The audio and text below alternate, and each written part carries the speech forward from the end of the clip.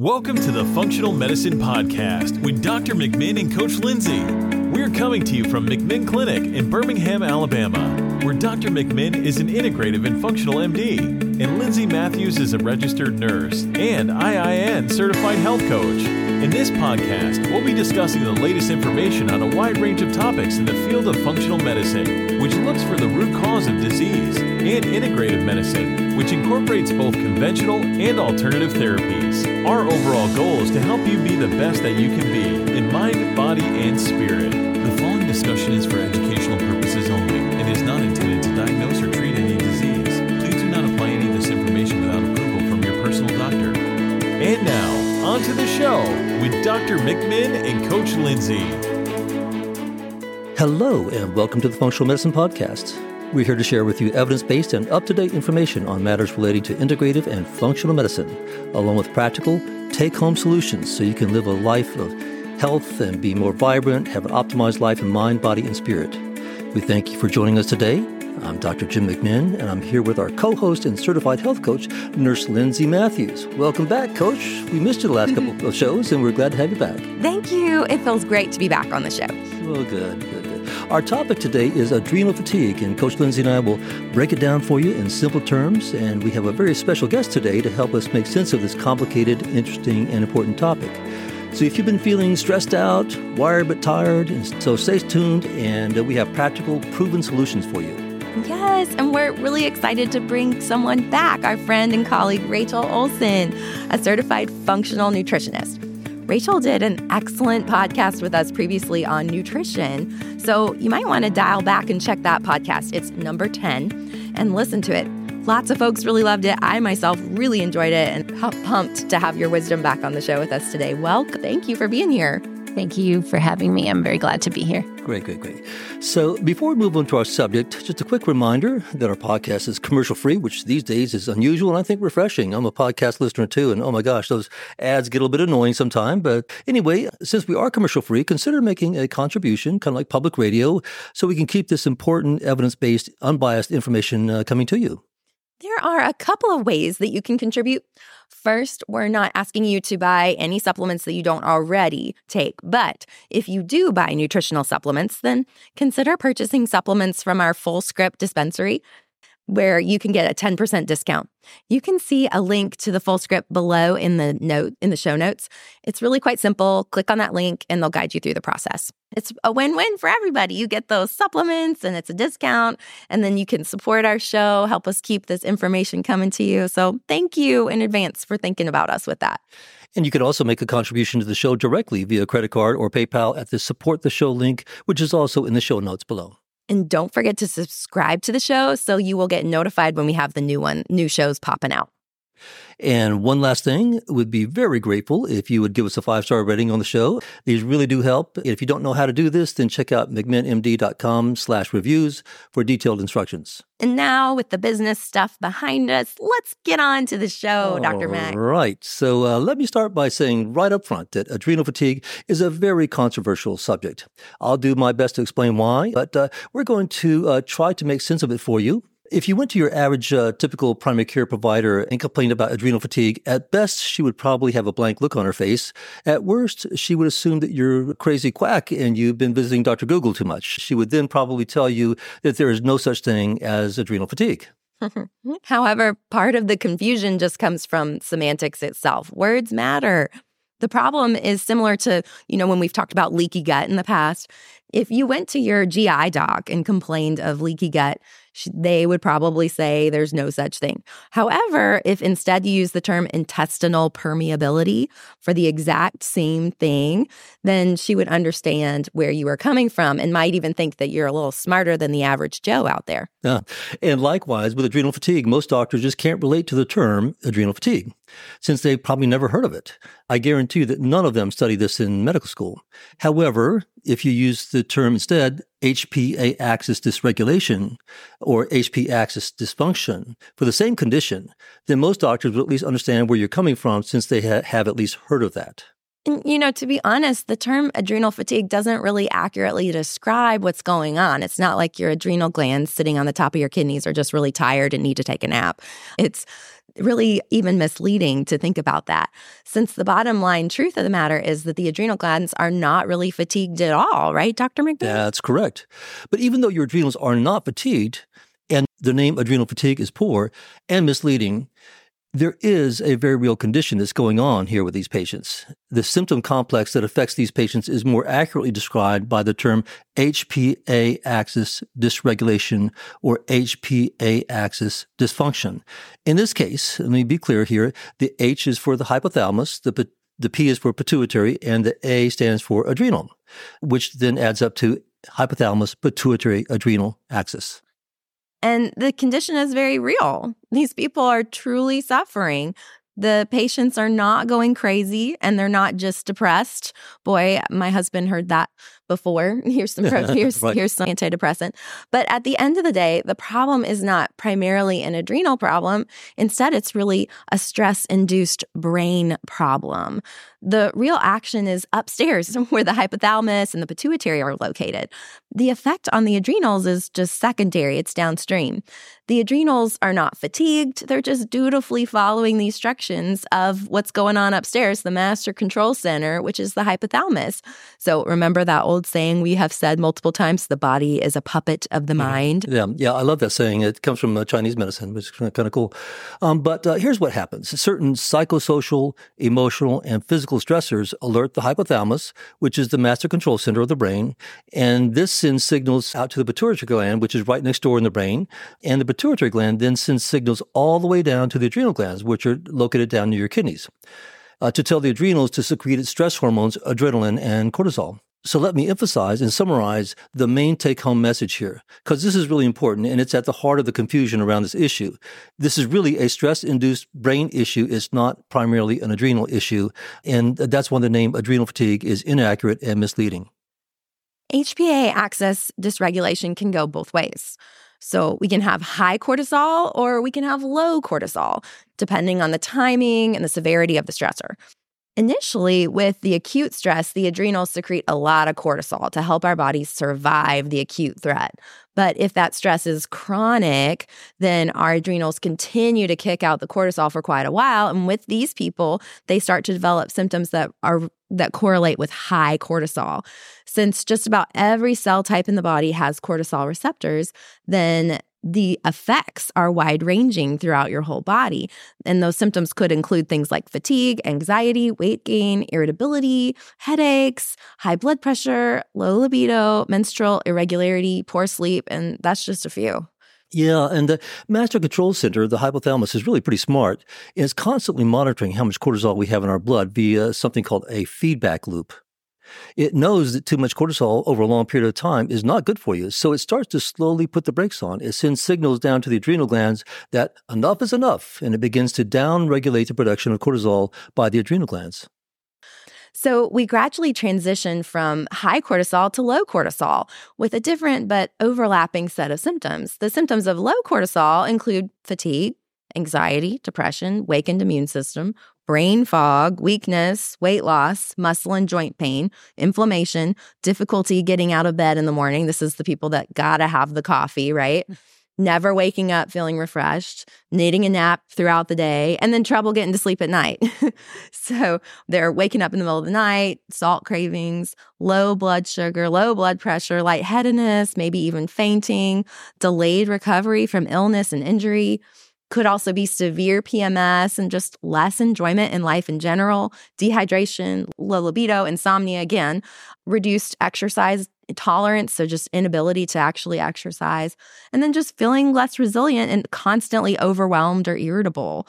Symptoms are usually worse if the meals are skipped too or you don't have adequate nutrition. And this is sort of the classic picture of low or hypocortisol state, which is what we've called adrenal fatigue in the past. But the important take-home point here is that the vast majority of people with this documented low cortisol who had the classic symptoms for this condition of what we call adrenal fatigue in the past have perfectly normal functioning adrenal glands. The low cortisol is not because the adrenal glands have become fatigued or exhausted, as the name suggests, adrenal fatigue or adrenal exhaustion. It's just that the adrenal glands are responding to brain signaling from the hypothalamus via this feedback loop system, and that's telling them to reduce the cortisol production.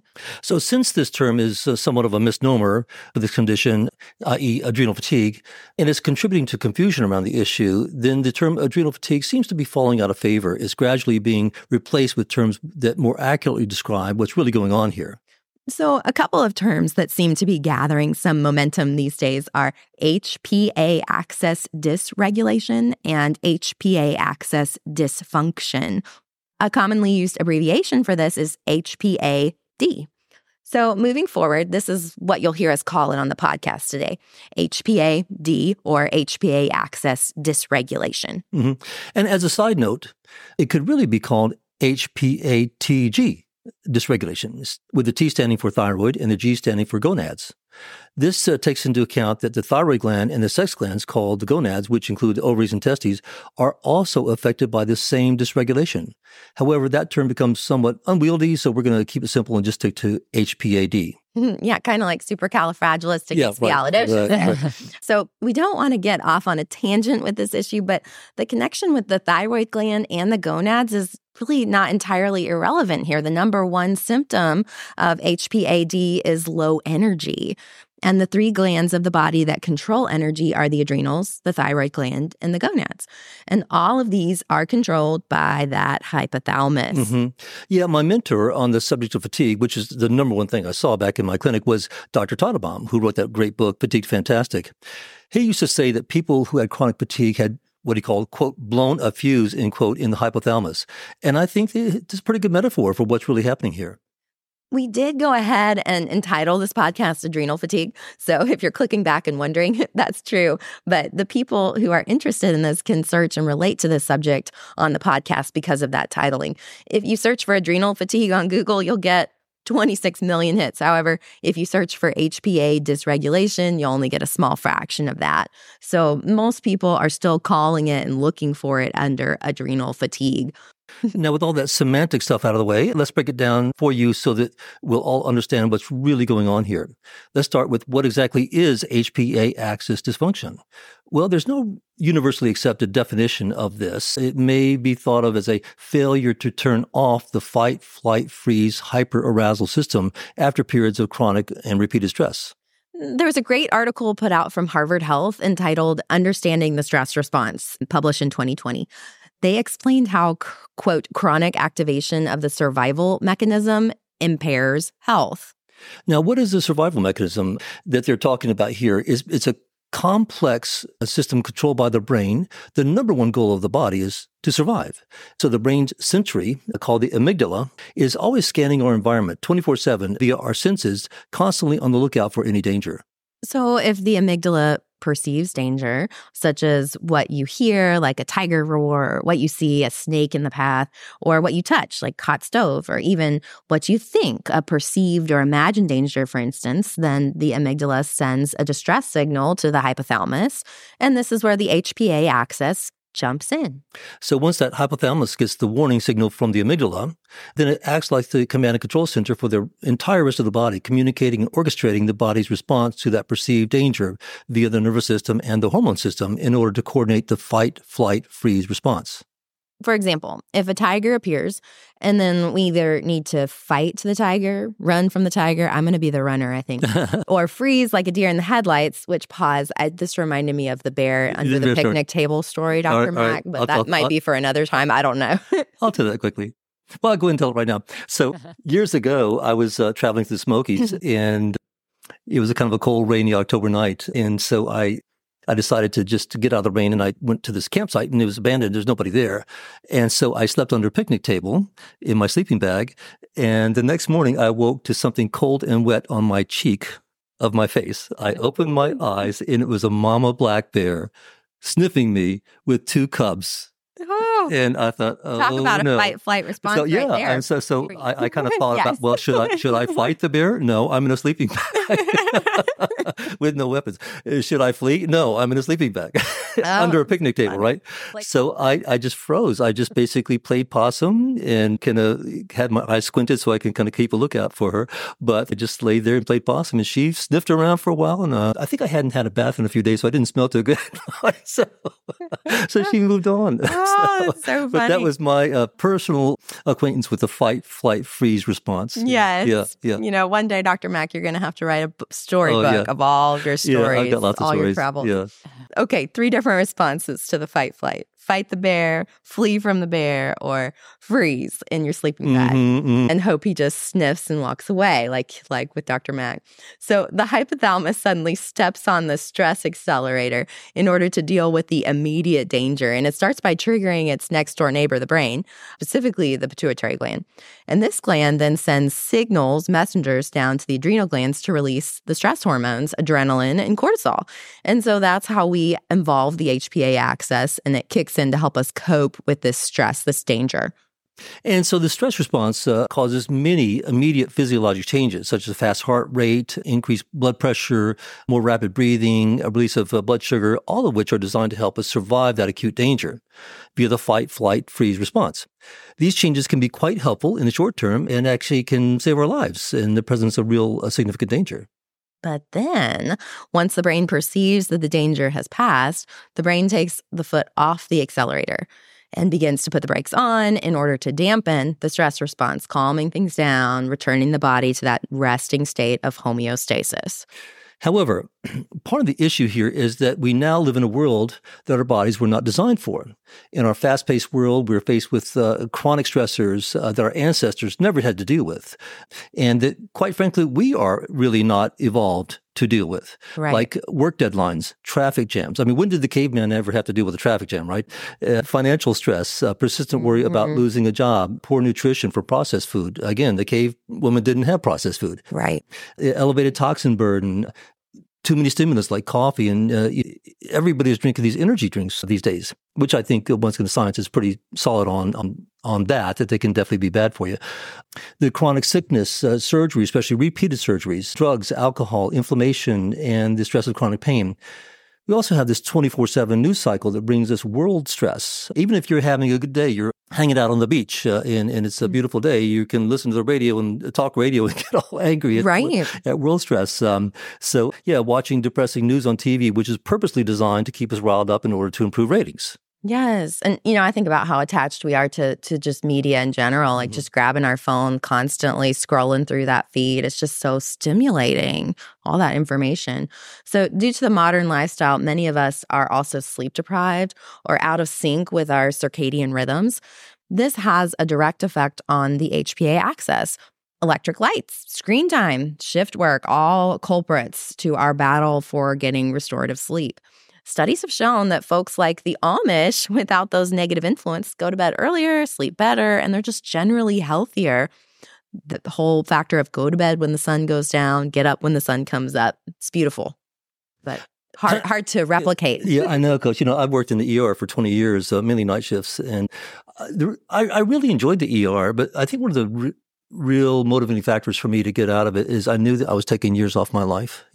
I would definitely, like after a night shift, especially I'm working one the next day, I would definitely prioritize trying to get some sleep during the day, but it's just not the same. No. For 20 years, people said, Jim, you look tired. Well, I was tired. Yeah. Right? So I just think, and with my patients who do shift work, listen, every time I drive past the hospital at night, I say, thank God for those nurses, doctors, orderlies, lab techs, everybody who works there. Right. But, when my patients come in and they're having these kind of issues and they're working shift work, I always encourage them to try to find a way to get on a day shift. And even if they lose that, what's called shift diff, that they get paid more money to work night shift. Right. It's just not worth it for your health, especially, some people are certainly more resilient than others to this, but if you're crashing and burning, it's absolutely fundamental. You got to get a good night's sleep in sync with circadian rhythms. Anyway, but with all this going on, the chronic stress, the sleep deprivation, the brain continues to perceive danger, and the nervous system keeps the accelerator pedal to the metal. So the body stays revved up and on high alert. we're constantly in this fight, flight, freeze mode. And this is when we start to shift from a beneficial adaptive survival mechanism to HPA dysregulation, sometimes with severe negative consequences for our mind, body, spirit health.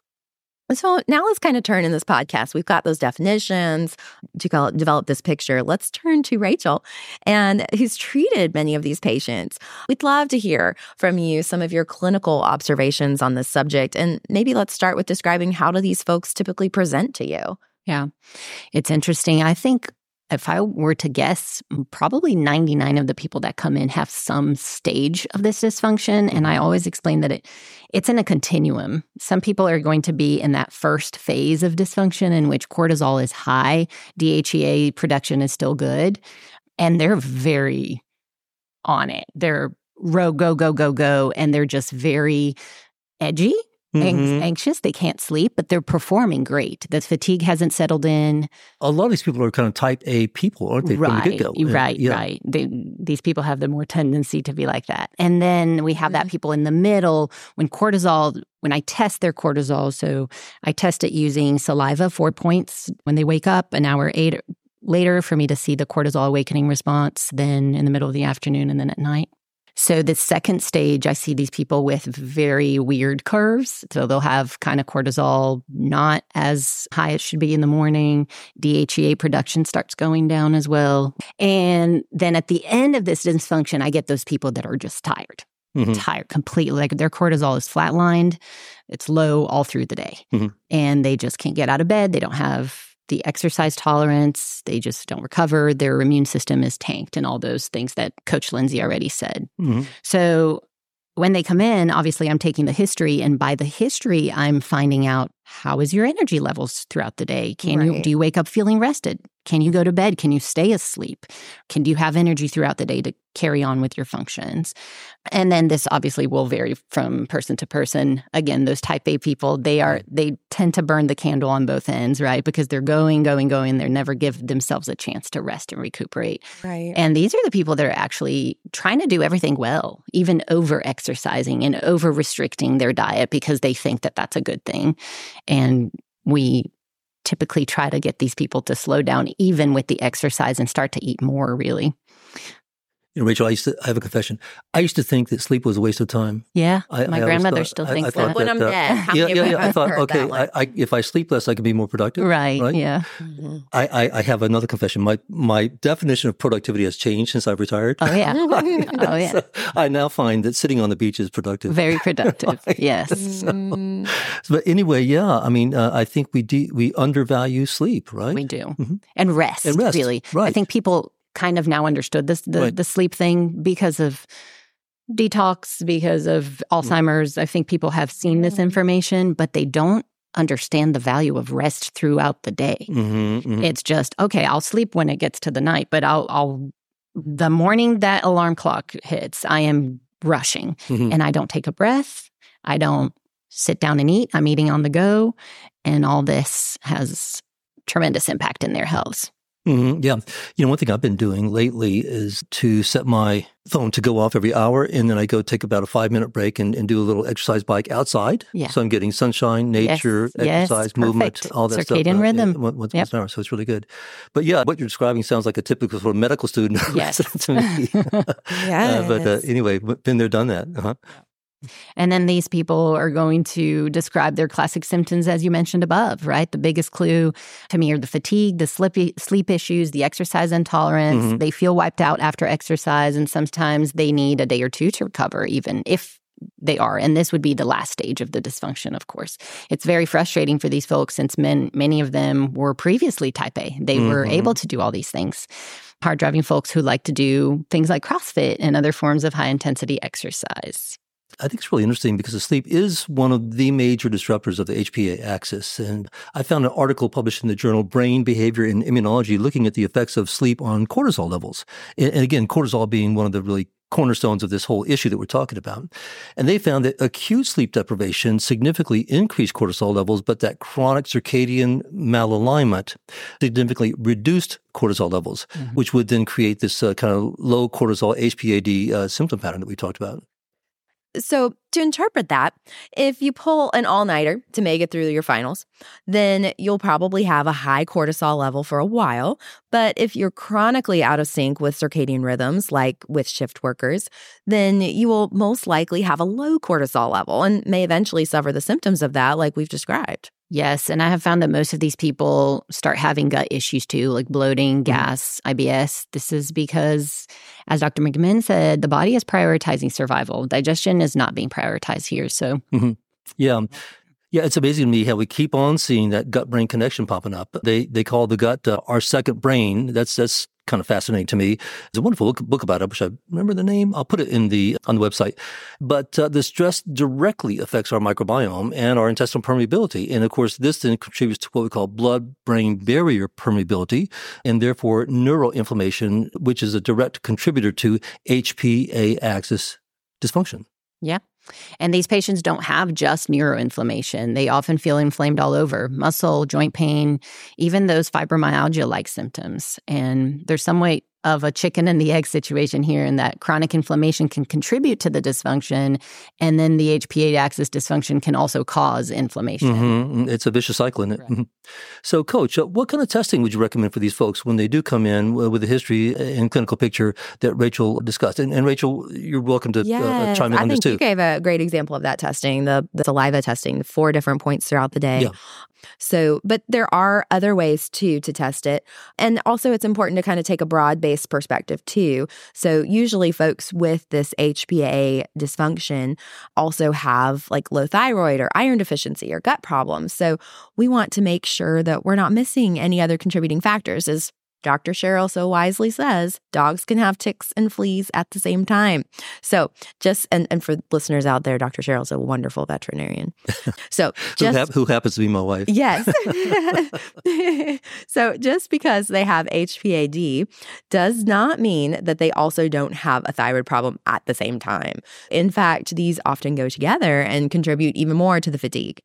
Strictly for the adrenal fatigue issue, we can check the cortisol level and the DHEA levels, and we can do that with saliva tests, like Rachel mentioned. You could also do it with urine tests. And then also some people do it with the first morning blood level of cortisol and DHEA. Each of those testing methods have advantages and disadvantages, which we won't go into now just because of time constraint, but your provider would be familiar with these and should be able to help you navigate. So ultimately, these labs can be really helpful in helping you get at that diagnosis or even understand where you are on the spectrum, like you were mentioning, the different stages. Rachel, any more comments on lab testing you'd like to share with us? Yeah, I always do a saliva. I do blood as well, morning cortisol and DHEA, and then obviously thyroid, because almost every time they're going to be having at least a problem with conversion between T4 and T3. That's right. Because of the stress signal. And because of that hypothalamus. So it trickles down to both the thyroid and to the adrenals. And so they're often both affected. And then sex hormones will be tanked too. Right. Absolutely. We see that when people have low cortisol, I know for guys, they have less testosterone. Right. And of course, testosterone gives you energy. So these people, the cardinal symptom here is fatigue. That's why they call it adrenal fatigue, right? Yeah. But it affects all the glands that then give you energy. So it's really a triple whammy. But now that we've kind of talked about the pathophysiology, the history, the symptoms, and lab tests, let's move on to treatment. And my goal has always been to practice what I call unbiased, evidence-based, outcomes-oriented, honest medicine. As I said from the outset, it's a very controversial issue, and I'm not taking sides here at all. To me, it's 100% all about getting the patient better. So I'm going to shoot straight with you, as I always do, based on my many years of dealing with these patients. My colleagues in mainstream medicine, such as endocrinology, they do not recognize this condition at all. They go so far as to say that, quote, no scientific proof exists to support adrenal fatigue as a true medical condition. By the way, these are the same providers who never had not one lecture on chronic fatigue in medical school. I'm just saying.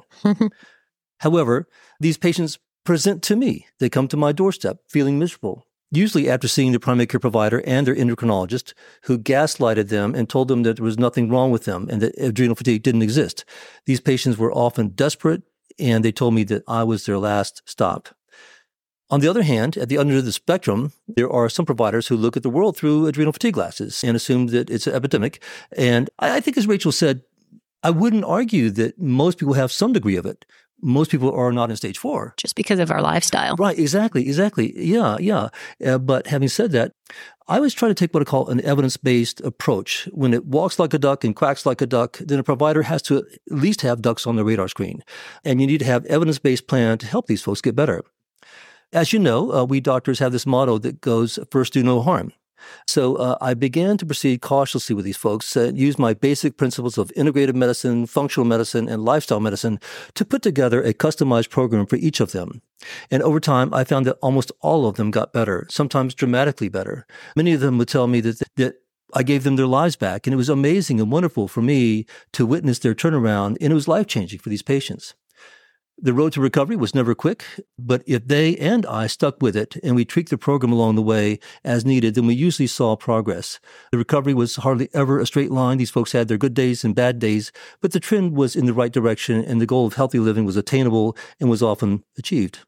Unfortunately, there are a group of patients who fall through the cracks in modern medicine, and these poor folks, often due to no fault of their own, are stricken with things like autoimmune disease, chronic fatigue syndrome, fibromyalgia, dysautonomia, just to name a few. And there's a common thread here with these diseases. In most cases, there are no great diagnostic tests to rule out or establish a diagnosis, and to the doctor, the patient looks normal.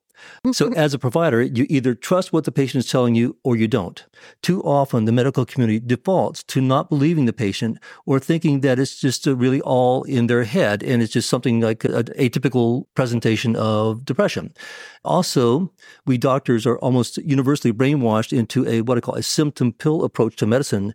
Since there's no magic bullet pill for these symptoms, then doctors have no solutions for these patients.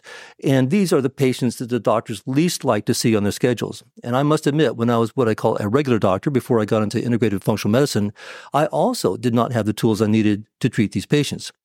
And quite frankly, the modern healthcare system is just not set up for these patients. These folks have many complaints. They're complicated. They take a lot of time. And for the average primary care provider who has less than 10 minutes per patient, it's just about impossible to do these patients justice. They also require therapies that most doctors just don't know about, like nutritional counseling or herbs or supplements. And I tell these folks right up front, if you have a condition that sounds like HPAD, then I highly recommend that you see an integrative functional provider. If you go to the bottom of the page 1 at the website, mcminnmd.com, you'll see a link where you can go to find a new functional medicine provider. Over the years, in the trenches of clinical medicine, I have found the subject of evidence to be very interesting and somewhat controversial. Perhaps I'll do a separate podcast on that someday. Certainly, the gold standard of evidence is a placebo-controlled, double-blind, prospective study, and I get that, and I certainly turn to that kind of evidence when I can. However, for these folks who fall through the cracks of modern medicine, there usually are no such studies. The lack of evidence, though, doesn't give anybody the license to take advantage of these desperate folks and to apply any kind of quack therapies, which makes the doctor richer and breaks the patient's piggy bank. However, after seeing hundreds of these kinds of folks, including those with HPAD, and using the basic tools of functional, integrative, and lifestyle medicine, over time, I built my own body of evidence. Before my eyes, I consistently saw these folks getting better, and to the best of my recollection, I don't recall any patients who were harmed by the program. So the bottom line was that it worked for my patients, the very patients who were unable to find help elsewhere. I love that story that you have, Dr. McMinn. Mm-hmm. All those people that have been able to be touched by that. Yeah, that's right. You know, another factor is that traditional medicine only looks at the extremes of adrenal dysfunction, which would be like Addison's disease, where we have almost zero cortisol, and then Cushing's syndrome, where we have way too much. Right. They don't tend to take into consideration those patients who are on the low end of the spectrum of cortisol, but don't quite qualify by number for Addison's disease. So these people can be quite symptomatic, but they tend to be told that there's nothing wrong, they look normal, and their cortisol levels are normal because they fall in those parameters, those hard numbers.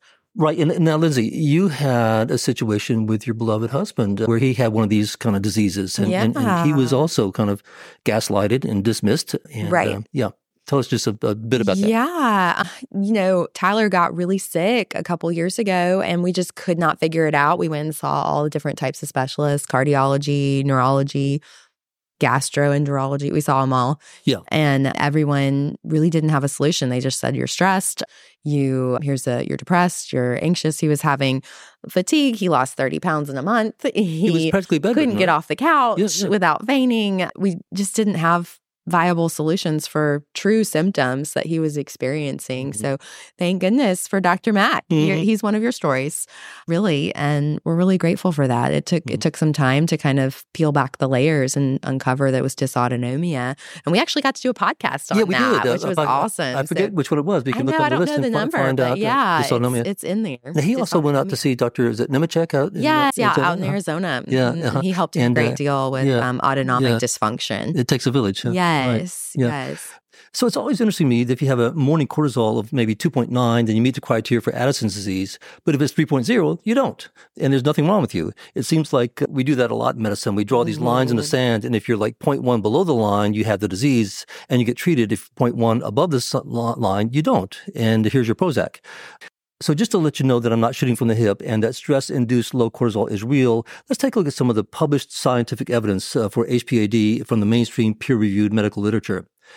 In a 2012 study, they found lower cortisol levels in the presence of PTSD, especially in women, which points out that HPAD can be somewhat sex-biased.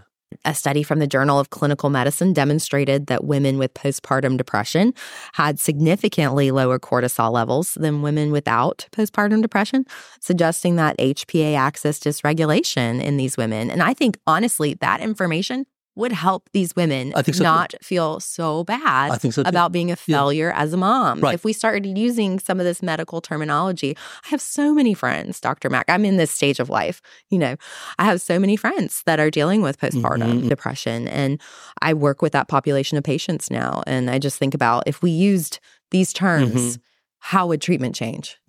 Absolutely. So a study in the International Journal of Bipolar Disorders demonstrated that patients with bipolar disorder tended to have lower cortisol levels. A number of studies have shown that patients with significant adverse childhood events, especially ones with inadequate care or neglect situations during critical periods, alter the HPA axis biology. And as a result, those individuals have lower than expected cortisol levels. Other studies suggest that there might also be even a genetic component to this. That's interesting. In a study published in the journal Psychoneuroendocrinology, that's a mouthful, in 2019, they found a higher life trauma exposure was significantly associated with lower basal cortisol levels. Here's another one. An article published in the prestigious journal Endocrinology in 2011 stated, quote, several stress-associated neuropsychiatric disorders, notably post-traumatic stress disorder, chronic pain, and fatigue syndromes, exhibit low plasma levels of the stress hormone cortisol. The effects appear greatest in those initially traumatized in early life, implying a degree of developmental programming. Now, that's interesting, Coach. So here we have an article from the journal Endocrinology, which states that people with fatigue have lower cortisol levels. And yet the Endocrine Society says that adrenal fatigue does not exist. Go figure, Coach. And finally, from the journal Cell, they found that people with long COVID with respiratory symptoms tended to have low cortisol levels. Isn't that interesting? That's very interesting. Yeah. So again, we present this science to you, listeners, to demonstrate that the HPA dysregulation is real. It's not just in your head, and it can be treated. That's the beautiful thing. Even though mainstream medicine doesn't recognize adrenal fatigue, we have demonstrated via this review of peer-reviewed scientific literature that there are many stress-related conditions that are associated with low cortisol levels. So now that we've outlined some of the science which validates HPAD, and we have talked about the history and symptoms of these patients, let's move on to treatment. So, Rachel, please get us started with some of your suggestions on a treatment regimen for these folks. Yes, absolutely. So obviously it's going to vary where this patient is in that continuum. So if those people have a very high cortisol, that's how it starts, right? I need to help them get that down. If they're in the middle, I need to modulate that. If they're really low, I need to help them bring that up. But it always starts with stress management. I can't tell you how many times I have to actually explain to people what stress management is. They really don't understand. If we're always in that traffic, work stress, family stress, we cannot get rid of that. You can't quit your job in most cases, right? You can't not be in traffic. You can't get rid of kid stress. Exactly. You have to tell your body that you're okay a couple times a day, activating the opposite from fight or flight, which is the parasympathetic nervous system. And that there's many scientifically validated methods for that. Meditation, breath work, tapping, chanting, humming, cold water on your face. Mm. There are many things. And I just give the patient a list and say, hey, pick 1, 2, 3 that you like and start there. And you have to do it. It's your homework. And usually the person that comes in the office, they don't want to hear that. They want a supplement, right? They want, give me something to take. Right. Or if they go to the doctor, they want a pill or. That's one of the real problems I think, with modern medicine is that doctors and patients have become brainwashed into thinking there's a pill for every ill. And that we don't need to do the hard work of eating right or getting exercise or reducing stress. Right. And what you're talking about is truly like a functional approach. Like, what's the root cause of this? Right. It's a stress-associated lifestyle. So we have to mitigate that by hitting the pause button. Right. Yeah. So it was the chronic stress that probably got them into the difficult place in the first place. So they're never going to get completely over it if they don't reduce their stress and learn to cope with their chronic stress better. Supplement their way out of that one. You cannot. Nope. Mm-hmm. Yeah, I actually encourage these people to take a piece of paper and write down, here are my stressors. Yeah. Some you can get rid of, and list right? them. So you go through that list and say, here's the one I can get rid of. But then you're always left with a bunch of stuff you can't get rid of, right? And so then you got to learn, as you said, to cope better and to actively do those things like the breathing techniques or the meditation or time outside in nature or whatever that bring you joy and things that activate that parasympathetic system. Right. Yeah. I just want to make a little observation here. Usually when I talk about stress management, the one thing that they tell me they do, but I exercise. Right. Well, vigorous exercise, which is usually what these people are doing, running, jumping, CrossFit, rebounder, things like that. They're great for you. Don't get me wrong. Please do those, but they're not stress management. They're actually making your body secrete even more cortisol and adrenaline during that phase. Yeah. So yoga, depending on the yoga, if it's power hot yoga, it's also not stress management. But depending on, if it's like a more gentle yoga and a Pilates, and there are types, walks in nature are amazing. Walk through the woods, exactly. Yeah, amazing. Yeah. I mean, they've done studies that it reduces blood pressure by 3 points, 4 or 5 points. It's crazy to walk in nature. So it's I heard great. Listening to birds chirp reduces your cortisol levels. You like birds, don't you? You do bird watching. I love that. Yeah. I mean, we lost that connection. It shouldn't surprise us. We lost connection with nature, with its cycles, with its beauty. Yeah. Yeah. So just that little caveat, if you think that you're exercising, managing your stress, depending on what exercise you're doing, it's not exactly great. I think that hits on too this mindset that we have as a culture of just being macho and how we just value. It's going to push through. Say in the work environment, people that are working 4 or 5 days in a row, the atmosphere is oh, you're doing so good. That's so great. You're working so hard or you're exercising, you're doing awesome. But there's not really a, hey, you're doing so great that you've built in yoga and deep breathing into your lifestyle, It's if you're out there dying on the line, good job, keep it up. Yeah, well, most people work 5 days in a row, right? Right. Yes, I'm sorry. I work as a nurse, so 12-hour shifts is what I'm referencing. Right. So people working 12-hour shifts in a row, 5 days in a row is pretty insane. Yeah. Anyway, we did an entire podcast on stress, and you can go back and listen to that. It's number 11. I think it's pretty good. So I also have a couple of excellent documents on the website called the McMinn Stress Plan and the McMinn Stress Toolbox. And those kind of go together, and you can find them at mcminnmd.com/documents. So since we've already addressed that issue on the previous podcast, then for time's sake, we won't reiterate the stress approach today in great detail. So, Coach Lindsay, now that we've dealt with stress, what else would you advise these folks to do as far as lifestyle modifications to address HPAD? Probably the most important thing that you can do for these people is to place a high priority on getting restorative sleep. And this needs to be in sync with circadian rhythms, like you were saying, Rachel. It doesn't work to sleep all day and be up all night. Even if you get the 8 hours, it's not necessarily about the quantity, it's the quality and when it's happening. Sleep can really be a challenge for these patients and for the provider too, since they often have the days and nights mixed up pretty seriously. We typically start with sleep hygiene. So that includes things like blue light blockers, and then perhaps some supplements, melatonin or valerian, for example. But the motto at the clinic is whatever it takes, right, Dr. Mack? So we have an excellent document for you on the website about sleep hygiene and getting a good night's sleep. We also have a summary document called McMinn Sleep Therapeutic Options for you. So you can find those on the website, mcminnmd.com/ documents. And I highly encourage you to check those out. Bottom line, make sleep a priority and work with your provider to make it happen. And so, Ms. Rachel, what other lifestyle changes would you recommend for these folks? Yes, there are many lifestyle changes. Grounding is a super powerful one. That would be something that you would walk barefoot in any kind of natural soil. So sand, dirt, grass, even concrete, I learned that can help as well to kind of calm your system, turn on that parasympathetic. Now, before we move off grounding, aren't there like grounding sheets and grounding mattresses? I have grounding pads at home and the PEMF mat, which is quite pricey, but you can buy just grounding mats. Earth.com or Earthing. I think it's earthing.com, right? Yeah, you can even find them on Amazon now. Yeah. Crazy. I had some grounding sheets one time, and I didn't feel a difference. Although I think sometimes things go on that we can't necessarily feel. Right. It may have been doing some benefit for me, but I didn't feel a difference. You also don't feel the Bluetooth harming you. There we go. Exactly. Exactly. A lot of things are good for you. I mean, I don't feel better when I eat spinach, but I know it's good for me, right? Correct. So anyway, so what else? Definitely, I talk a lot about the over-exercising piece, especially for the women. Because of this adrenal dysregulation that affects their sex hormones and their thyroid, they start gaining weight, especially around the midsection. They go crazy and they start exercising more to compensate, and that worsens the problem. So we really have to have a heart-to-heart on that. Fasting is another thing that they're doing to prevent the weight gain, but it backfires because it's worsening the condition. I talk to them about time in nature, fresh air, sunshine, everything that's related to the circadian rhythm regulation. Our rhythms have to go according to what the earth is doing, right? If the sun is, we try to be up. If the sun is down, we try to wind down.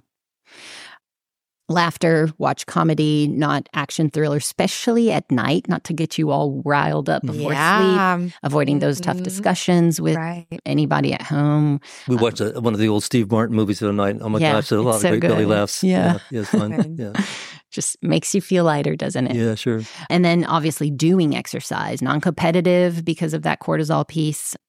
A short nap during the day could work for some people. Let me come on that non-competitive exercise. Yeah. So I used to be a tennis player for like 40 years. I loved it. But, I think exercise is a good thing. But like sometimes when I would lose a match I thought I should win, I was pissed off for days. Yeah. I'm just saying. On your personality. Right. Yeah. I think that exercise is great and I'm all for it. But when people have this condition, they should definitely do non-competitive type stuff. Correct. Right. Hydration is so important. These people tend to be very dehydrated, and the reason is anatomically where your adrenals are is on top of your kidneys. It affects the fluid balance in your body. So when you are stressed, you pee out a ton of your minerals. And so that's why you have that orthostatic hypotension when you're sitting down or laying down and you stand up. That's one of my signs for myself. When I start standing up and feeling dizzy, I'm like, my stress is out of hand. And I have to dial down and hydrate a little more. So hydration is super important. Intimacy, just having that time to connect with your partner, your children, your friends, if you don't have a partner. Try not to listen to talk radio or obsessively watching the news and using positive affirmations, everything to turn on the parasympathetic nervous system and take you out of that fight or flight. Developing affirmations, mantras like every day and every way I'm getting better and better. And then when you have a negative thought, try to substitute it by your mantra and go back to your breath. And breath work is so important. People have shallow breathing. They're only breathing with their necks and chest, and the breath is never coming back into their belly like a baby. Right. If you watch a baby breathe, their belly is going up and down. Exactly. Then we have to identify the energy robbers and try to, like Dr. McMinn said, make a list of your stressors, and the ones that you can avoid, please do. And careful with those negative people. Sometimes you have to put that boundary. Obviously, there's bosses, for example, you can't really put a boundary around, but there are people that you can and you should. Right. Yeah, learning to say no sometimes can be helpful as well. Right. Just a quick mention of salt. You talked about how these people lose minerals. I think a lot of times they lose a lot of sodium, and that contributes to this lightheaded feeling. So every now and then it might be helpful to get a little bit more salt via salting your food, or sometimes when these people are more severe, I have them to do like a little salt water drink in the morning, or even use a salt brine. In my practice. And I actually have a recipe for salt brine, which I can put on the website for us. So it'll be in the documents section. What kind of salt do you guys like to use? I defer to Rachel. I use a Himalayan sea salt, but I'm anything that is from nature, the way it came from nature. So I use Malden salt, Redmond's real salt, which is pink. They're either from salt caves or from the ocean, right? Mm-hmm. And these salts do not only have sodium chloride. Table salt, iodized salt, regular iodized or not, table salt will just have sodium chloride. There's 2 minerals, but there's only 2. And these other salts, you're going to have 50 plus in very minute quantities, but they're so much richer in minerals than just regular table salt. So you pay a little bit more, but it's really not that much. And it's really worth it to have a high quality salt. That's great. And, a lot of those lifestyle things you were talking about, I was just reflecting as you're going through them that it truly is an effort to build those in. It's not just like, okay, today we fit all those in, I'm good for a month. It's really the small everyday things that chip away at that if we're consistent with it. Mm-hmm. Yeah, and as we said on the podcast a couple of times ago, that lifestyle medicine is the most powerful medicine on earth. Once again, we default to the symptom pill thing, but that's just not the solution here. Right. You gotta get back to lifestyle, and that's what's going to reduce your stress, which is what's going to ultimately heal you from this. Absolutely. But speaking of breath work, we do have a document on belly breathing you can find at mcminnmd.com/documents. Lots of resources for you there. We're working on the website, trying to get it better and better and get more and more resources for you. And we recently did a podcast, once again, on lifestyle medicine, and that's number 34 if you want to learn more about that. And it's very applicable to this problem. One day, years down the road from now, someone will be smart enough and be able to get it to work where we teach children in schools this at an early age. Mm-hmm. And then we model it at home and we do it for them and we live it actively. I think about sometimes we try to so I think so much as a parent right now because I have a 2 and a 4-year-old at home. But I just think about how I handle conflict in our house. Tyler and I don't always agree, shocker.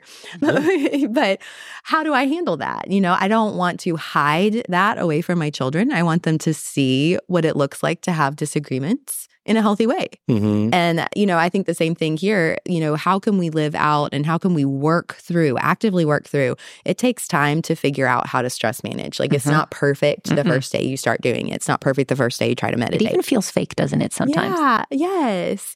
And so we have to model for even ourselves. It's okay to practice. It's okay to fail. And I have to work at this actively to have this as a lifestyle. Mm-hmm. But just think about, what will our next generations? I think they will outsmart that. I think we'll find a path forward. But yes, there's so much good science on meditation. Dr. Herbert Benson out of Harvard wrote this great book called The Relaxation Response. I don't know if y'all read that or not, but it's really good. And he, in a very scientific way, shows how it has all these amazing benefits to the body. And I think that's been replicated over and over and over in other studies. I remember back up in Boston, I took a course on meditation, and it just didn't work for me. I couldn't stay there. But what I've learned is there are different kind of meditations, Absolutely. right? I've turned to things like kirtan meditation or loving kindness meditation, and guided meditations are really wonderful as well because you might not be able to sort of stay in that quiet place yourself, but if you have somebody talking to you in this calm voice and kind of coaching you to stay there, then it's really helpful. So I think that if you can't do the classic mindfulness meditation, then you can maybe kind of try different kinds of meditation, and eventually it'll get you there. Certainly the other things like yoga are the helpful, but I think the thing that has the most direct impact on that calming effect in your brain is meditation. And I would say that and breath work. Yeah. Which is a form of meditation. Right. Well, you meditate while you do breath work, right? And so, So anyway, so check that out. Yeah. But also there's things like, so kind of jumping back, other things that we have to address when we're talking about this apart from lifestyle medicine, things like toxins, mold, food allergies. Those also place stress on our bodies and our brains and can contribute to this HPAD dysfunction. So just keep in mind that that might also apply to you. So we did an excellent podcast on toxins, which if you haven't heard, check that out. It's number 22. We haven't done one yet on mold. It'll be coming out. But however, if these issues might apply to you, then please plan just to discuss this with your provider and address those issues of toxins, mold, and food allergies. And as Rachel was saying earlier, gut health is also linked to HPAD. We did a whole gut health series, so go back to podcast number 3 through 7 to learn more about that. And I have said many times that there is a gut everything connection, certainly gut stress connection, gut brain connection, which leads to a gut adrenal connection. Mm-hmm. So now, Rachel, please educate us more about the role of nutritional support in these folks. Absolutely. It's so important. A body that is undernourished is under stress. If you're eating an inflammatory diet filled with processed foods and additives that irritate your body, you're going to be under stress. So we need to do a whole foods diet, balanced diet. The most difficult thing for me is to get these people to have breakfast. They are waking up in a rush. They're leaving out the door. And if anything, they're grabbing something super high in carbohydrates. Right. And that will cause a big spike and then a big dip in their blood sugar. And when that happens, that triggers a stress response as well. So getting protein as soon as you wake up, whether it's animal protein or vegetable protein, it doesn't matter, but get enough protein for breakfast is huge. What are your favorite breakfasts to recommend to people that are savory, high-powered breakfast. type A people? What was it? Savory. What is the savory breakfast? So that would be eggs. That would be a breakfast taco with ground meat or pulled chicken, or a breakfast sausage that is clean, right? With good clean ingredients. Do you have any recommendations for brands of sausage? Absolutely. Applegate has just turkey and seasoning. Butterball is not organic and it's cheap, but it's also just turkey and seasoning, rosemary and some salt, I think. Okay. Yeah. It's really cheap. Read your ingredients, guys. What's the bottom? Nutrition changing all the time. And I think most of us are really confused. So we're so happy to have you here. But what's the scoop on oatmeal? I mean, that used to be thought of as a healthy breakfast, but now we have all these people coming out, Dr. Gundry, all the lectins bashing oatmeal. So what's the latest scoop on oatmeal from a nutritional point of view? So the lectins, I can't really tell you because it is very individual. Mm-hmm. Some people will react to lectins, some will not. And the only way to know is doing an elimination diet, removing all lectin-containing foods and putting it back in and seeing if your joint pain, if your muscle pain, if your fatigue comes back. That is a little bit more hard to navigate the lectins part. But what I can tell you about oatmeal, if you're not preparing it, and I see this a lot, oatmeal is easy. People are doing it and thinking that they're having good fiber. And it is good fiber, guys, but it's also very carbohydrate heavy. And I have worn a continuous glucose monitor before, and I saw it in practice how my blood sugar will spike with oatmeal and not spike if I have eggs with it, or if I put collagen powder, protein powder in it. Yes. Okay. So it's hard to achieve stable blood sugar with a sweet breakfast. Cereal, oatmeal, toast and jam, things that are muffins. It's much easier to find that balance in your blood sugar, which is so important for your stress response with a savory breakfast. That being said, you can have an oatmeal with protein powder in it and not have that much of a glycemic response. So just oatmeal with fruit, you're adding carb with a carb. And that's what people are doing. Cook their oatmeal in water and put fruit in it. So you're just having a big carb load. And carbs are great. Do not cut your carbs, but pair them. Exactly. They need to have those carbs, but you have to pair them with your proteins and your fats so that you're not having those spikes and dips. All that triggers adrenaline and cortisol. Right. Because if you're really high and then you're really low, that's stressful on the body. It is very stressful on the body. Correct. I'm sorry, I interrupted you on that. So please continue with your talk about nutrition. Absolutely. So replenishing minerals, like we said, sodium, people are very scared of salt. And yes, there is a small percentage of the population that genetically are salt sensitive, and you can actually get that tested. But for most people, it's okay to have a little bit of salt. Not in processed food, real good quality salt in your food. And sometimes people do need extra. And you'll get lightheaded and, fainty and things like that. Adequate carbohydrates. Let's not restrict all those carbohydrates, ladies, even if you're trying to lose the weight. So keto diets, very low carb. This is very stressful for the woman, especially women. And we need carbohydrates to make progesterone, to make our receptors sensitive to our thyroid hormone. So if we're restricting carbohydrates all the time, your metabolism is wonky, very wonky. They need to be complex carbs and not simple carbs, right? Yeah. Correct. Complex carbs. So from your grains, your roots, your fruits, the veggies. And try not to fast over 12 hours. Some people might even need a little bit more frequent eating if they're having those episodes of low blood sugar. What's happening usually with people waking up between 2 and 4 a.m. is usually two things. Either you're having a dip of your blood glucose and then your body responds with cortisol that wakes you up, or it's not the blood sugar piece, it is just the cortisol piece. So wearing a continuous glucose monitor really helps me navigate that. I think unfortunately, that's really interesting technology. Expensive. I can't wait till it's available more broadly. Somebody the other day, I was asking them, they were concerned about their blood sugar. I asked them if they wore a monitor, and they said, no, I can't afford it. Yeah, how can you, is there any way you can at least try that out for a week or two inexpensively? No, unless you have a prescription for it. If you can get a prescription for it, which you would have to be, diabetic, not even pre-diabetic. Right. I mean, you'd have to meet criteria to get the prescription, wouldn't you? Yeah. I think it's coming. It's coming soon. It is coming. Many companies are coming out. Vary, as far as I know, is the cheapest one, but it's still really expensive. Yeah. Okay. Try not to skip meals because starvation, the body doesn't understand you're just going to have a meal later, right? The body just feels, I have low blood sugar. There's an emergency. So try not to skip meals, especially breakfast. Eating a breakfast with protein is part of circadian rhythm regulations. Obviously, sunlight exposure and darkness at night is the most important piece, but breakfast with protein is huge for that. And how much protein? I would say shoot for a minimum of 25 grams. Okay. Yeah, it's going to vary according to your size. So that's a little math that we do. But I would say minimum for everybody, if you're not a kid, obviously, minimum 25. That's a good number to know. Yeah. Okay. And then never having caffeine on an empty stomach. This is huge. People do not understand how stressful it is on your adrenals for you to have caffeine on an empty stomach.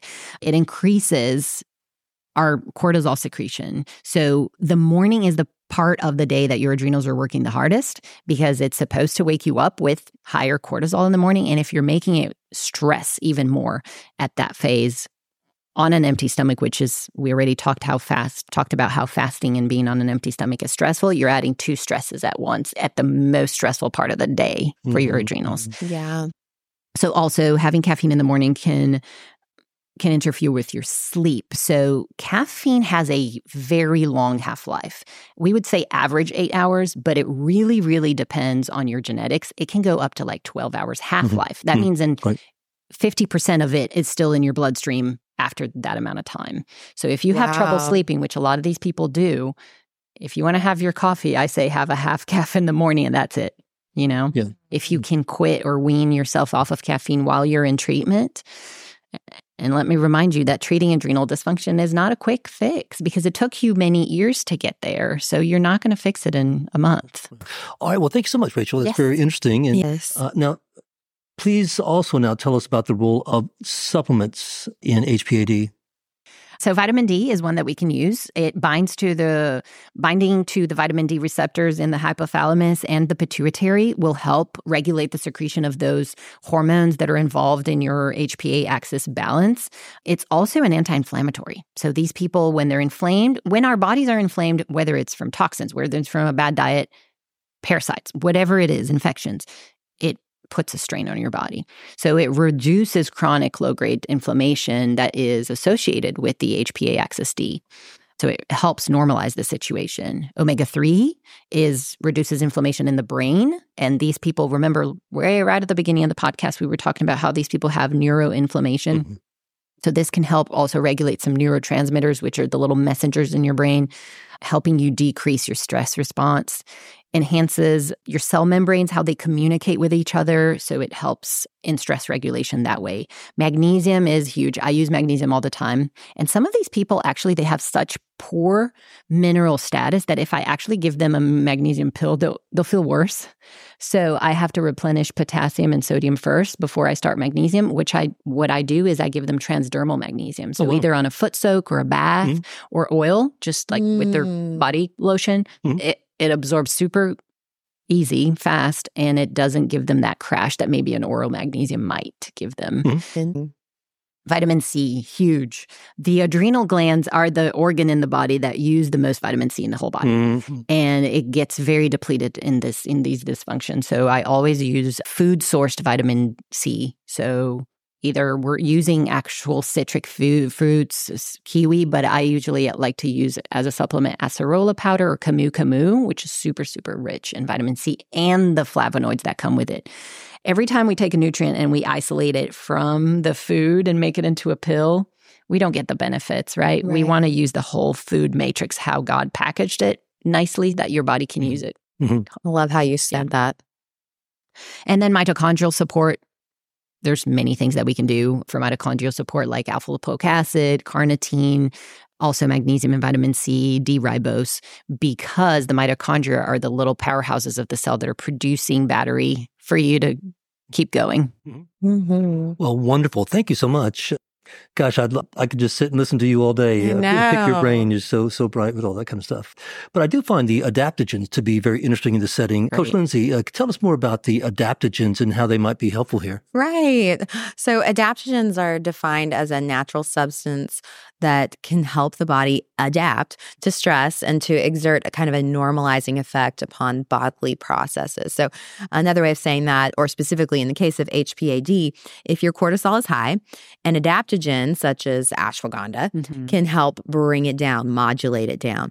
And if it's low, then an adaptogen could alternatively help bring it back up to normal range. So it's a nice little modulator, a balancer. And so, Rachel, what are some of the specific herbs or adaptogens that you recommend for HPAD? That's going to depend on where the person is in that spectrum. So if they have very high cortisol, I want to bring it down. And then if they have very low, I want to bring it up. So it will depend. Usually I'll use cordyceps for those people that have very low cortisol. And then some modulators like holy basil, like a tulsi, it helps modulate. So if the person has the wonky cortisol, I say, in the middle there, they're not very high and they're not very super low, I like to use tulsi like that. Ashwagandha, like you said. There are several mushrooms and herbs are great for these. Yeah, one other treatment I found to be quite helpful for these patients was the use of hydrocortisone. Most of these people are sick and tired of feeling sick and tired, and they all wanted to start feeling better sooner than later. Of all the treatments I used on these folks, a physiologic dose of cortisol seemed to get them feeling better the quickest. And by the way, cortisol, Cortef, and hydrocortisone are all just different names for the same thing. Cortef is just a trade name for cortisol. So again, one of the main issues here is low cortisol. So as an example, if you're low on potassium, you eat a banana or you take potassium. If you're low on magnesium, then you take magnesium. So here you are low on cortisol, so you take cortisol. It's the exact same cortisol that your body already makes every single day. There's an excellent book about this called The Safe Uses of Cortisol by Dr. William Jeffries, and I'll have that on the webpage for you. You can find it at mcminnmd.com references. The key to this treatment is to use what I call physiologic doses, not pharmacologic doses. If you take too much cortisol, this can shut down your body's own production, and this is called adrenal suppression. So your own body should produce somewhere between 20 and 40 milligrams of cortisol every single day. So if you start low, I usually start with maybe the 5 milligrams, and you work your way up and eventually end up around maybe 5 to 15 milligrams. You will not get the adrenal suppression, and these patients will often see immediate benefits with improved energy, less brain fog, less weakness, better immune function, and less inflammation, etc. So here's what I did with these patients. I would typically, as Rachel was talking about, take a good history, check their levels, and if their levels were low and the symptoms matched, and they had lots of stress before this all began, and it all added up once we talked about, walking like a duck and quacking like a duck, then these tips were usually the things that led me to try a round of cortisol. It's really a no-lose situation because if I'm right and they do need it, then they get immediate relief. And if they don't need it, then their own body just makes a little bit less of it via the feedback loop. You just can't hurt anything by doing this, and yet you'll probably help. In the right patient, it's definitely worth a try. Now, I won't name names here, but two of the best experts I know of in this field go so far as to say that any patient with chronic unexplained fatigue deserves a trial on a low physiologic dose of cortisol. And after many years of treating fatigue patients, I would not disagree with that assessment. I do want to emphasize the point that this is a very natural therapy. When you take cortisol, you are taking the exact same thing that your body already makes. Just because it comes in a pill form and you get it from the pharmacy doesn't mean that it's not natural to your body. You can also buy potassium in pills that come from the pharmacy or magnesium pills that come from the pharmacy, and they're still natural to you. I do agree with Rachel. If you can get things in a whole food form, that's always better. But we're talking about a significant illness here, and we want to get these patients better quicker so we can use the isolated hydrocortisone. In the end stage of a chronic stress situation, you're not making enough cortisol, so supplementing is just an attempt to get you back to a normal level. We're not getting you high, just getting back to a normal level where you feel better and you're healthier. And then once you get to feeling better, because you have also attended to the fundamentals, like we've been discussing, stress reduction, restorative sleep, improved nutrition, targeted supplements, and lifestyle changes, then you can slowly wean off the Cortef. Mm-hmm. And just a word of caution here, prescription cortisol management should always be done in the cooperation with a medical provider who is knowledgeable about the use of Cortef. Again, if done properly, it's very safe, but there are a few tricks of the trade that your provider will need to know about. I've used this therapy on many patients over the years. I found it to be very helpful, and I even took it myself for quite a while. And over those years, I have used this and prescribed it. I've never had a single patient who had any trouble with it. So you can also use some adrenal cortical extract, which is a glandular. It comes from an animal. So I guess for vegans, that would be a problem. But it's over the counter. And while Cortef is by prescription only, however, if you do take the adrenal cortisol extract, I recommended that you talk to your provider so you're not doing two things that are acting in the same way and could be too much. Now, in the McMinn Clinic over the years, we used adrenal cortical extract, and we found it to be effective for some patients. However, for the more severe patients, we found the Cortef to be more effective and more manageable. It's also a bit cheaper since it tends to come in a generic form, and it may be covered by insurance. One more word on this issue. Do not substitute other steroids such as prednisone for cortisol. Cortisol is bioidentical, just like yours, whereas prednisone is not. And these other steroids typically have a more potential for greater downside effect profile. So as we wrap up this podcast, I think it's worth mentioning that we have a diagram that you might find interesting, which illustrates the effects of stress on the body. Remember how we mentioned earlier, cortisol receptors are all throughout the body. It can affect the entire body. So check out this document. It's on mcminnmd.com/documents. And you'll be really amazed. And more than amazed, I think you'll be motivated by seeing the widespread effects of stress on our bodies, just motivated to move forward and start adopting some of these things we've been talking about. Also, a couple of great books on the matter that you might want to check out, and both of them are written for the lay public. One of the books on the subject is called Adrenal Fatigue, the 21st Century Stress Syndrome by Dr. James Wilson. The other book I like is called Feeling Fat, Fuzzy, and Frazzled by certainly catchy by Richard Shames, MD. And you can find the titles of both these books at mcminnmd.com/references. And now let's share some final thoughts. My take-home message is that HPAD is a very real condition. I think, as we have shown you from the scientific literature we reviewed, which supports it. Unfortunately, it's been called by a confusing and misleading inaccurate name, creating a lot of controversy. The good news is it can be successfully treated. We have witnessed this many times over the years with our own eyes. So consider the symptoms we talked about above, and if it fits you, then find a provider who can work with you and get you on the path to recovery. I'll also place a document for you at mcminnmd.com/documents with a list of symptoms of HPAD, so you can check that out and compare them to your symptoms. And check out the links section on page 1 of mcminnmd.com for information about how to find a functional medicine provider, or contact my friend and colleague, Miss Rachel, right here. So she's treated this many times over the years, and so you might want to just give her a call. Mm-hmm. That sounds great. And Rachel, anything else you want to share on the podcast before we wrap it up today? I even wanted to ask you, have you personally experienced adrenal fatigue? And what does that look like? Has that made you passionate about this topic? Yes. So grad school did it for me.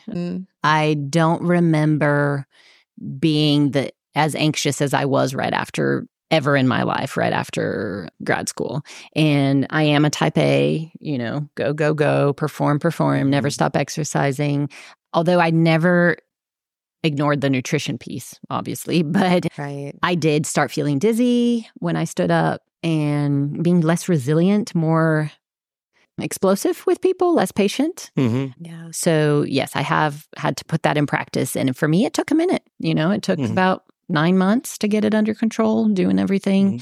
And we don't do everything right all the time, right? No, and that's what we've been talking about. It's a journey, lifestyle. Yes, it really is. Yeah, I had it too. I years ago, just tons of stress, and I had the kind of POTS syndrome, which is a form of dysautonomia. You familiar with that, aren't you? Postural orthostatic tachycardia syndrome. Yeah. And it was really kind of crazy.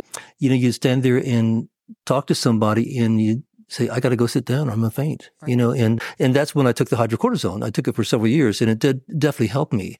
Never reached the fatigue. I think I caught myself in that middle phase. Along with some other things. But yeah, I think to your point, Rach, it's very common. And sometimes we don't recognize it because they're in stage 1. Right. But yeah, we live in a stressful world these days for sure. Yes. Yeah. Yes. Anything else you want to say, Rachel? I just wanted to share a quote that I found, and I really tried to apply it to my life. It's, once you stop rushing through life, you'll be amazed at how much more life you have time for. Because we're always rushing and we don't even stop to smell the roses. I know it sounds so cliche, but we only have this time around, if you know. You're right. So. Yeah. I always think about, you, as far as I know, we only have one time around. Right. As far as I know. Right. We may have reincarnation, but right. But then you don't know if you're going to come back as a worm or a possum or something. That's right. So you got to make this time count, don't you? Yeah. Well, thank you so much, Rachel, for joining us today and sharing with us your experience and your expertise on this important topic. Yes. I know you well, and you've sought out extra educational opportunities that extend your knowledge base far beyond that of a typical nutritionist. And you're an expert at connecting the dots with a patient's problems and their nutritional status. And I know that you treat local folks here in Birmingham, Alabama, and you also treat folks all over the world remotely. So there's so many people who would benefit from your services. So tell us a bit more about how you and how listeners can find you, maybe your web platform and contact info. And I just want to let folks know, I believe in Rachel. I've sent lots of folks to her. They all love her, and they've all benefited from her services. So I give her the ultimate compliments here. I think very highly of Rachel. And so how can these folks get in touch with her, Rachel? Absolutely. Okay. So I have an Instagram channel. It is at FX Nutrition by Rachel. The website is the same thing, fxnutritionbyrachel.com. If you want to email me, it's info@fxnutritionbyrachel. And my office is currently in Homewood inside a Pilates studio called Provision. And the address is 1665 28th Avenue South in Homewood. Wonderful. Lindsay, do you have any other pearls of wisdom on this particular issue? I really would direct our listeners to listen to Rachel's YouTube channel. I really enjoyed several of your videos on this topic. And one of them in particular caught my eye. It was TV is not a stress management technique. Yes. And one of the things that you said in that video was just take whatever stress management technique applies to you and do it for 5 minutes and do it for 5 minutes every day. Right. And that was just really powerful to me to think about, okay, well, what's the one thing I can do that can move the needle just a little bit? Yeah. It's so hard for those moms with small children. Yes, it is hard. I tell them, just lock yourself in the bathroom. Tell dad to take the kid for a minute, but you have to you have to give yourself permission to take care of yourself. Yes. Yeah. You know who my heroes are? Working single moms. I mean, how do they do so it? much respect. You can't tell dad to take kids, right? You cannot. And they're never off. Right. Right. And they're always on guard for those kids. So they are my heroes. Yeah. Anyway. Don't forget to check us out at mcminnmd.com for more information and get more resources too. We've mentioned a ton in this podcast. And then please do help us grow by telling your friends and family about us. Share a podcast with them that you thought was helpful. If you want to reach out to me by email, you can do so at drmcminn@yahoo.com. You can also find me on Facebook at facebook.com/McMinnMD. And I have all these links for you at the bottom of page 1 on the homepage at McMinnMD.com. Thank you so much for listening. This is Dr. McMinn. And this is Coach Lindsay. Take care and be well.